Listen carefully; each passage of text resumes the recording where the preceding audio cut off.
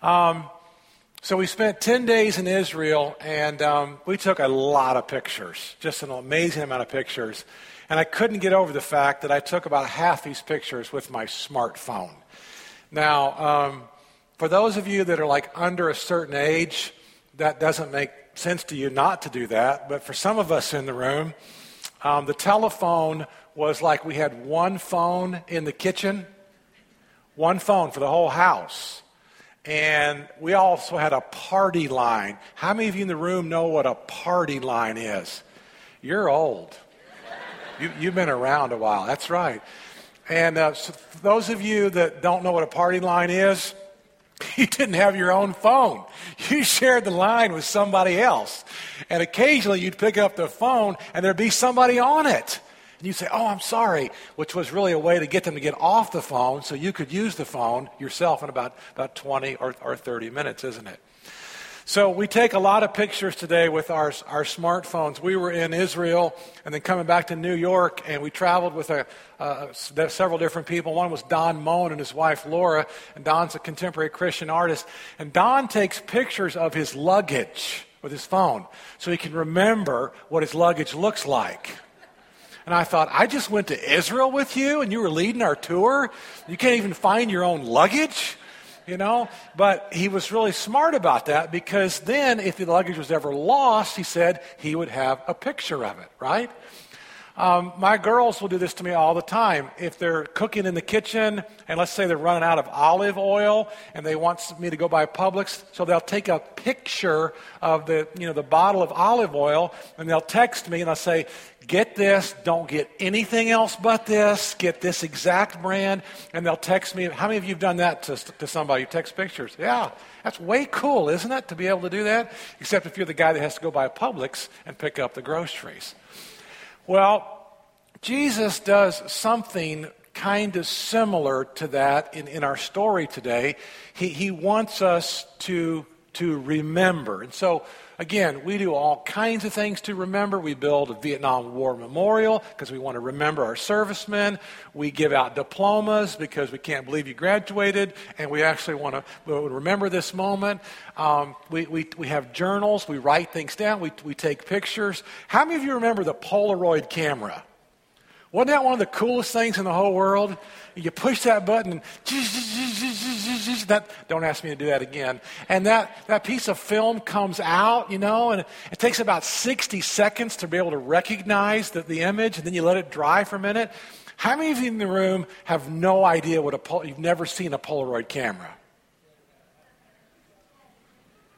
Yeah, we're an educated group today. That's good. I tell you, there's nothing like the old Polaroids, but we've come a long way.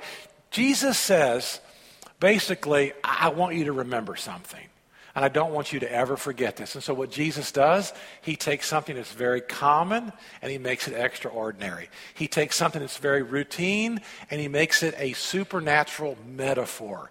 And so what he wants to remember is, he wants us to remember his body and his blood. Here's our verse we're going to start with, 1 Corinthians chapter 11, verse 23, 24, and 25. The Lord Jesus, on the night he was betrayed, took bread, and when he had given thanks, he broke it, and he said, this is my body. Now, this is amazing. This is during the Passover Seder meal. This is during the Passover, and Seder means order. And there's a certain order to the bread, and there's a certain order to the cup. In fact, in just a second, we're going to read about the cup, and that's what I really want to talk about today. There were 4 cups. When Jesus shared this Passover meal, there were actually 4 different cups in this meal, and the third cup, Jesus now applies to himself. It's the cup of salvation. This is my body, which is done for you. Do this in remembrance of me. And here's the one about the cup. After supper, he took the cup. This cup is the new covenant in my blood. Do this whenever you drink it in remembrance of me. And so we're in a series called Alignment. And everybody in the room knows that the more your business is in alignment, the better your business is. The more husbands and wives are in alignment, the better the marriage is going to be. If you've got 3 or 4 kids, everybody in the room gets it. If your family's in alignment, if you're a team, You know, the Bucks right now are not playing in alignment, okay? And this pains me, but we're not in alignment. So everybody in the room understands that the value of alignment is a tall order. It's a top priority. And so when it comes to like this Lord's Supper, most churches are not in alignment. We're not in alignment together. And so if you're like skeptical about church, if you're new to church, if you're like checking churches out, or you're looking for ammunition as to why the church doesn't have its act together, this is a really good place to start.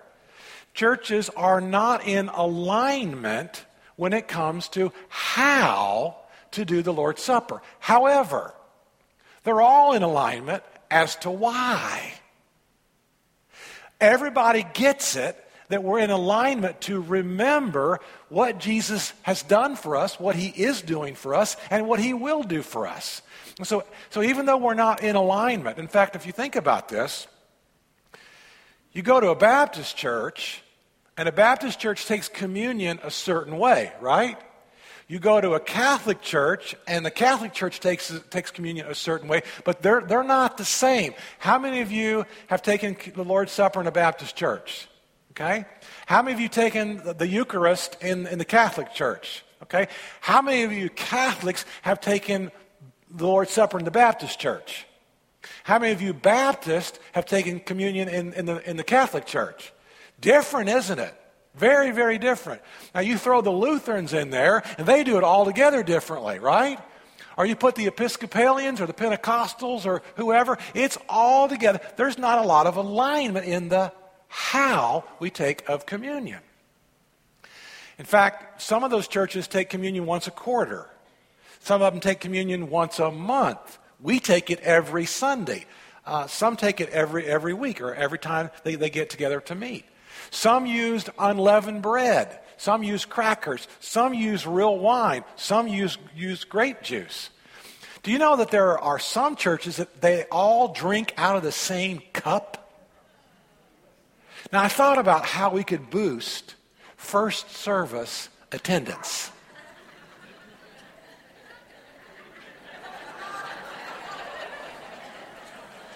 In fact, first service would be full, especially right down here, the front row, because you want to be first to drink out of that cup, baby. You don't want to come to third service and drink after about 2,500 people, right? I've just grossed everybody out in the room. Sorry. So we're not in alignment as to how, but we're all in alignment as to why. Now here's another statement I want to put on the screen. The world drinks to forget. The believer drinks to remember. I think that's original, but Danita will tell you I read things and remember things from 30 years ago that I heard somewhere else, and I can't remember that somebody else taught me that. But I can remember it. Let's put that back up there. I want to look at it for just a second. This is what the world does. The world drinks to forget. Now, this is not a sermon about your white wine at home, okay? Your white wine at home is safe. This is not a message about that. This is not a drinking sermon. But this is a sermon, though, about why does the world do this? Because the world is looking for some way to anesthetize and desensitize their pain. Let's talk about the pain for just a minute. There is a lot of pain in this world. And everybody in this room, if you're not a Christian, how are you going to deal with the pain? If you're not a believer and you don't have Christ, and Christ takes away your guilt, Christ takes away your shame, Christ takes away your sins, what are you going to do? And so it's no wonder that the world drinks to forget. All of us in this room, we've had things happen to us that were no fault of our own. Maybe it's mean people, maybe it's dishonest people, maybe it's foolish people, but everybody in the room, we've all had people who've said things, done things intentionally. We're in preschool, we're in elementary school, we're in high school, we're a young adult. It's our first job, and we've had people betray us and do some incredible things to us. And what are you going to do with that? What are you going to do with the pain when you were an innocent victim? But on the other hand, we've all in this room done things that have violated our own conscience. We've all known it was wrong. We all knew we shouldn't do it. We were warned, we were told, and we did it anyway. Not once. We did it 17 times. And so what do we do with the pain and the shame and the regret within us? It's no wonder that the world drinks to forget. Just before the trip, Denny and I were getting in the car together, and I had the country music station on, and she said, does that music like feed your soul? I knew what the right answer was. I said, oh no, honey, oh no. I listen to this for sermon illustrations. I get lots of illustrations. And about that time, the song came on. I kid you not. The song came on. It's just where this guy has this great loss in his life. And he starts to sing, but I'm going to go out to the edge of this pier, and I'm going to... You listen to that heathen music too. I heard that. I heard that. Repent before communion. And this guy's got a great loss in his life, but the solution is to go out to the edge of the pier. And this beer is just going to make this great loss all disappear in his life. Now you think about how ludicrous that is. I hate to admit this, but I was getting ready to go see somebody and actually go pray with them. And I caught myself humming the song of this guy who's just got jilted by his fiance, and he's got 2 weeks in Cancun. Y'all know that song? And he's drinking on the plane, getting drunk on a plane, the 747 rocking. I said, all right, that's enough. Enough of that. This isn't working. And the world, that's the world's solution. The problem is you wake up. The problem is that sin, that stain, that shame, that guilt, it doesn't. Alcohol cannot remove the guilt in your life. It can't. It won't. Wasn't designed to. Never will. And so the world drinks to forget. The problem is you wake up 2 days later and it's still there. And the problem is now larger than life. You cannot drink away your problems.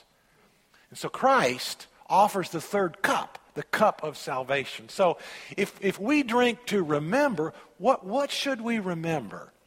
Well, I want to give you some pieces today. I want to talk about what we should be remembering and how we do that even during communion. But before I do that, I want to mention that there's some things that maybe you don't need to remember.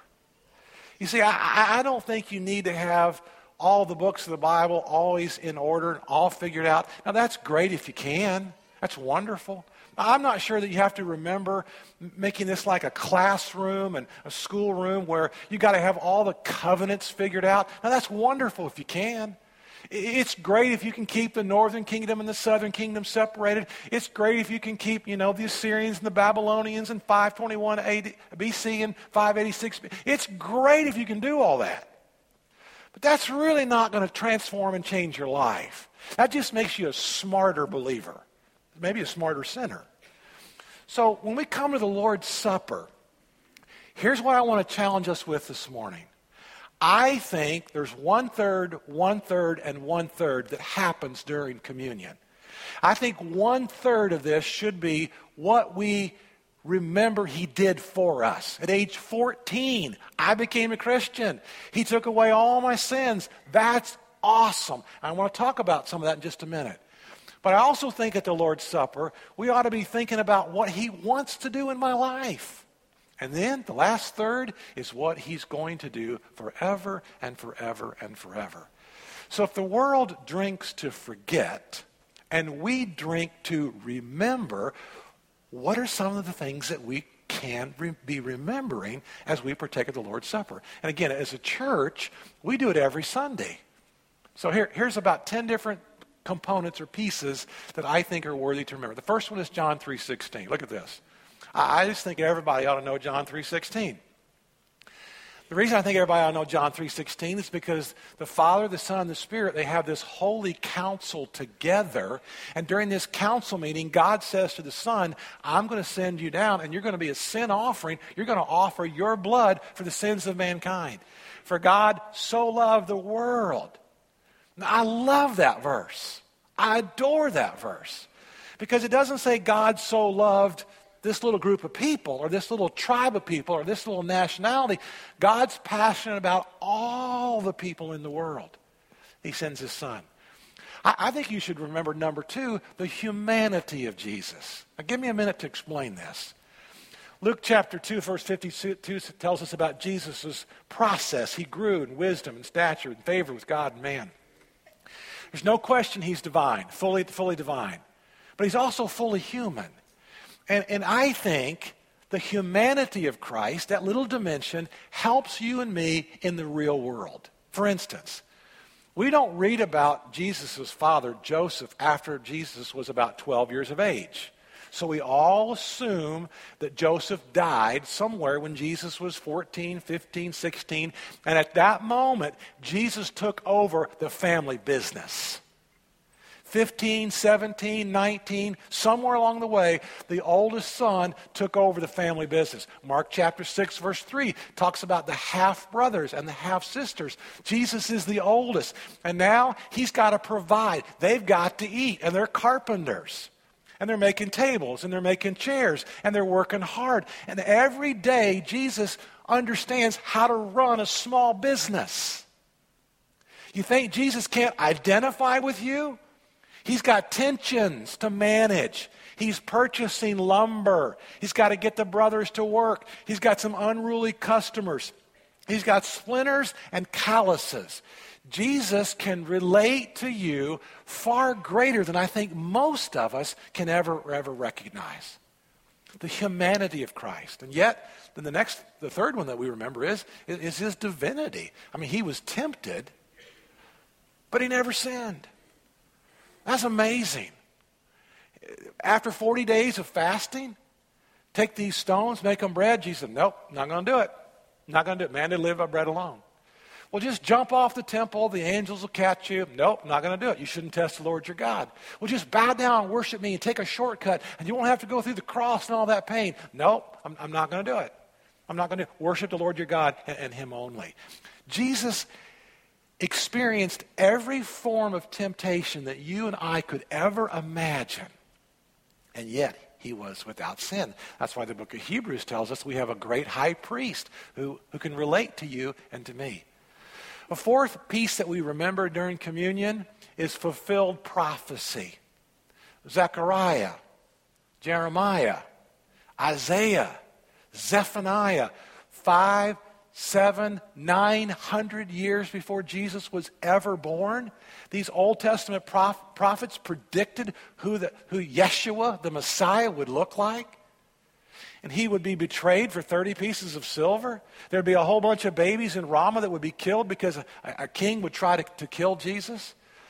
He would be out of Bethlehem, out of Nazareth, spend time in Egypt. All these amazing prophecies, and they were all fulfilled.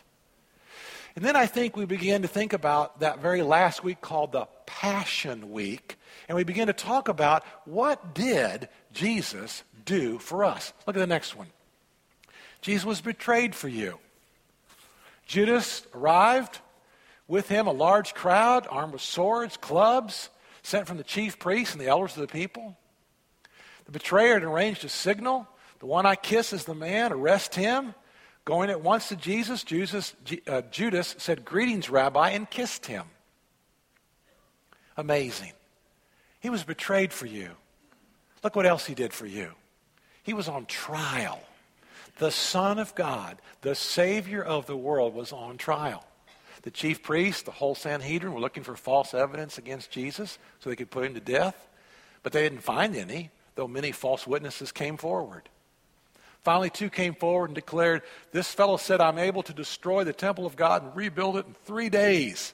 And the high priest stood up and said to Jesus, "Are you not going to answer? What is this testimony that these men are bringing against you?" But Jesus remained silent. The high priest said to him, I charge you under oath by the living God. Tell us if you are the Messiah, the Son of God. You have said so, Jesus replied. But I say to all of you, from now on you will see the Son of Man sitting at the right hand of the Mighty One and coming on the clouds of heaven. That's awesome. Meanwhile, Jesus then stood before the governor. The governor asked him the same question. Are you the King of the Jews? Yes, you have said so, Jesus replied. Jesus Christ went through all that for you and me. Here's another thing that we can remember. Look at this. He was mocked. Jesus was mocked. Then the governor's soldiers took Jesus into the praetorium, and they gathered the whole company of soldiers around him. They stripped him, put a scarlet robe on him, and then twisted together a crown of thorns and set it on his head. They put a staff in his right hand. They knelt in front of him. What are they doing? They're playing a game. They're mocking the Son of God. Hail, King of the Jews, they said. They spit on him. Now, this always gets me. The spitting on somebody just gets me every time. I picture when these guys are spitting on Jesus' head, his beard, his eyes, and the spit from these soldiers are just dripping off of his chin. I picture God himself having to hold the angels back. Gabriel, you're not going. At ease. Back. Because if I were Gabriel, if I were one of those angels, I would say, Father, just give me 5 minutes. 5, I'll wipe them all out. Just give me 5. That's what I picture in heaven. God himself holding back the legions of angels. They spit on him. They took the staff. They struck him on the head again and again. They mocked him. They took off the robe. They put his own clothes on him. Then they led him away to crucify him.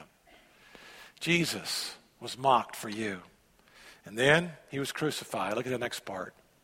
As they were going out, they met a man from Cyrene. I walked the Via Dolorosa this past week. I can't imagine, after being scourged, I can't imagine Jesus having to walk that walk and carry his cross. It's unbelievable. Absolutely unbelievable. We were exhausted and we're healthy. Imagine being scourged. They met a man from Cyrene named Simon, and they forced him to carry the cross. They came to a place called Golgotha. I saw that too, which means the place of the skull. There they offered Jesus wine to drink mixed with gall, but after tasting it, he refused to drink it.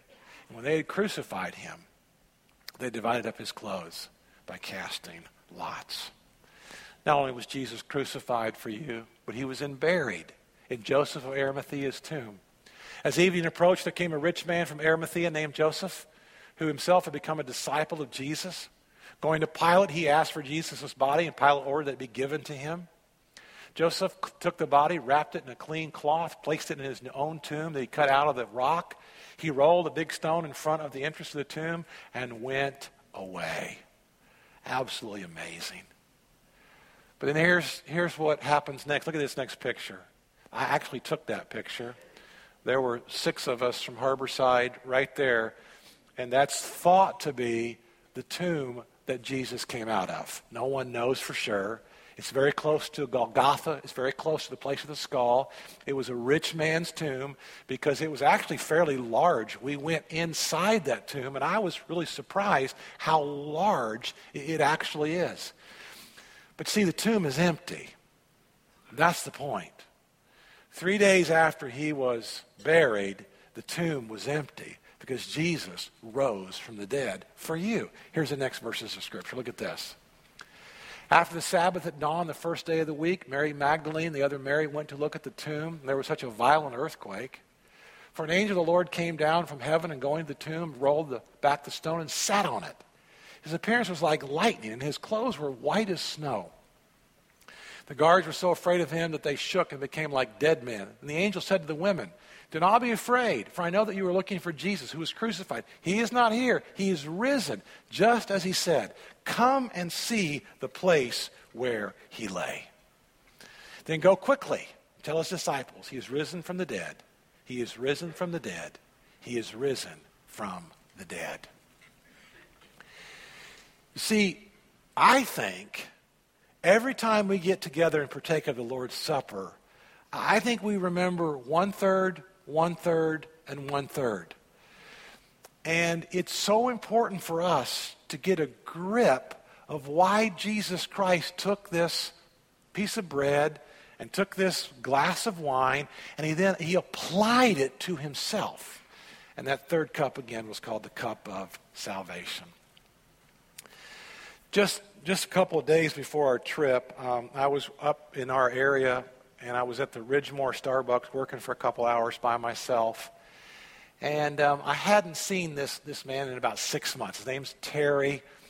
I know him by his first name. He knows me by my first name. And he's a chef. It's actually kind of an interesting job. He's a chef, and he goes into homes and will prepare meals for like 4 or 5 days for people. And they have meals to eat, and that's his little business. And he's a great chef, apparently. And so I said, Terry, I haven't seen you in about 6 months. Where have you been? And he said, well, I've been in Ohio for the last 6 months. My mother got sick, and I took care of her for about 3.5 months, and then she died. And then after she died, I had to sell the home and kind of put things together, blah, blah, blah. And he said, he said, how are you doing? I said, I'm doing great, man. I said, I'm just, getting ready to get my life together here, getting ready to go to Israel for about 10 days. And I said, Terry, and he knows Dean and Jonathan because Dean and Jonathan and I work up at that Ridgemore Starbucks on some Thursday mornings, and so he's seen us up there working. And I said, I've been wanting to invite you to church.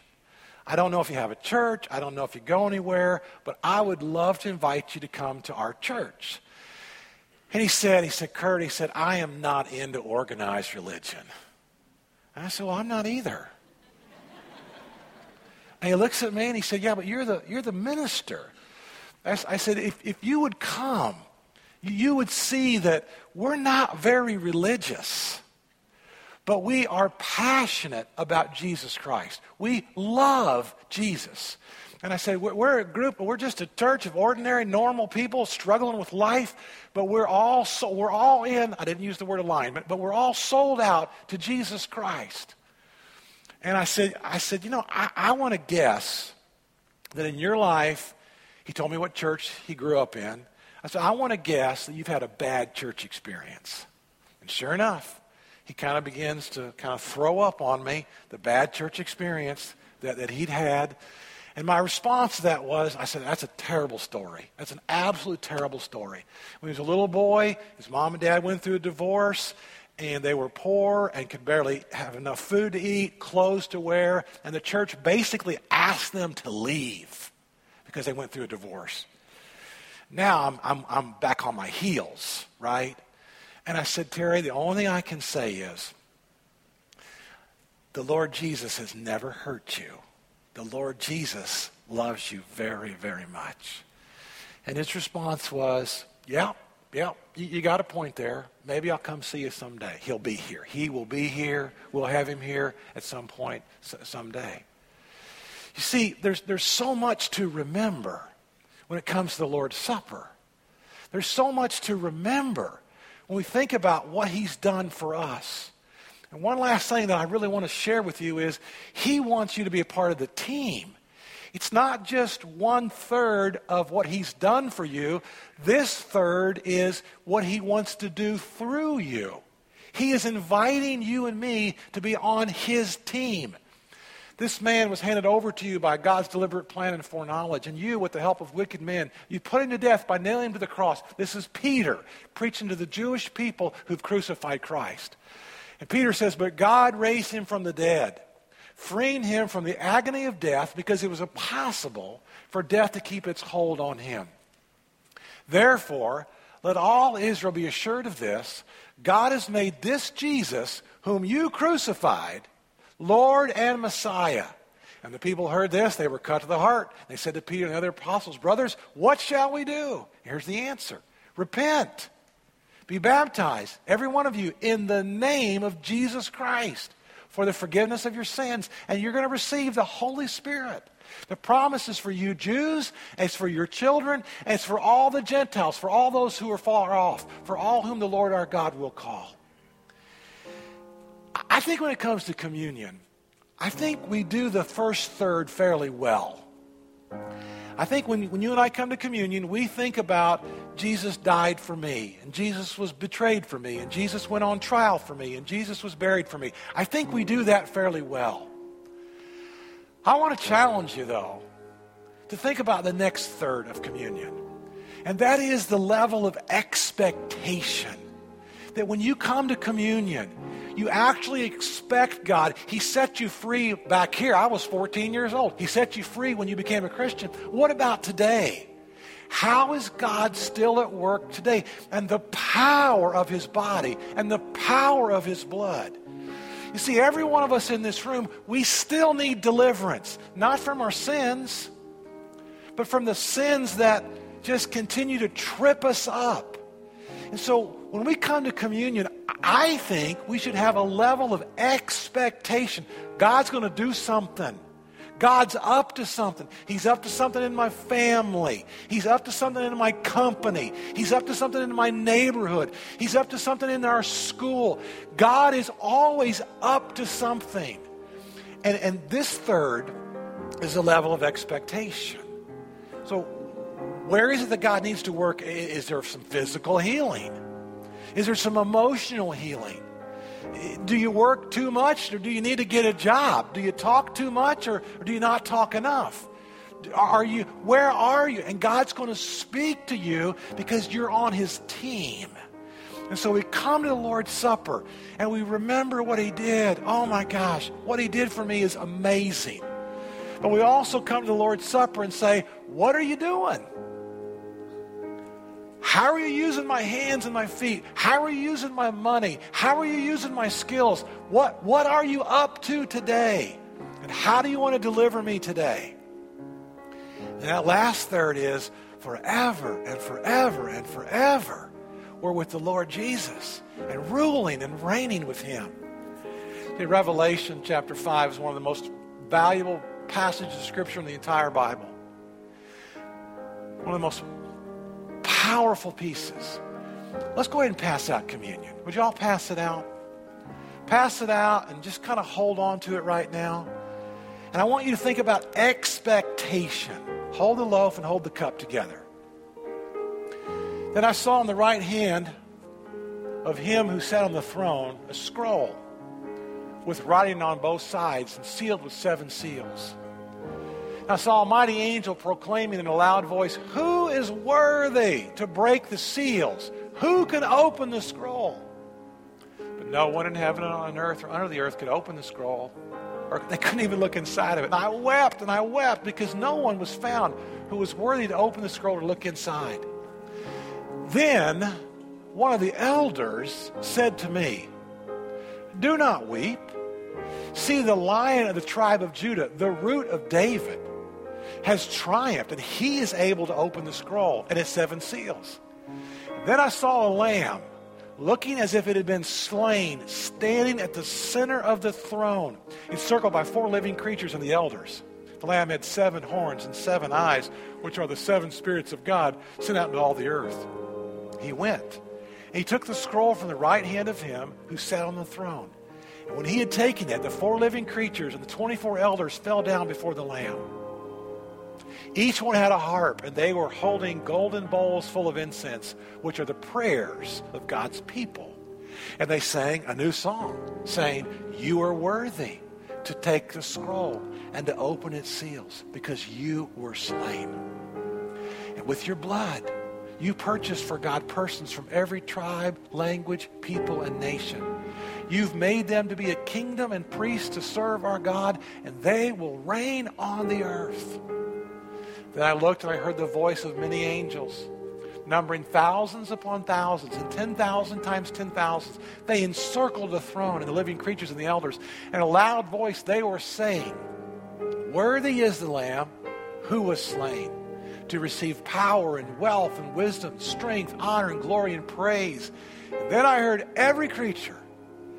I heard every creature in heaven and on earth and under the earth and on the sea and all that is in them saying, "To him who sits on the throne and to the Lamb be praise and honor and glory and power forever and forever." And the 4 living creatures said, "Amen." And the elders fell down and they worshiped him. Our Heavenly Father, we come to you today with great expectation. We remember what you did. We remember what you've done, and we remember what the goal is for us to be on your team, to be players and servants and servers. And we honor you today, Jesus. And we come to communion today with great anticipation, with great expectation of what you're going to do in us and through us and among us. In your name we pray, Jesus. Amen.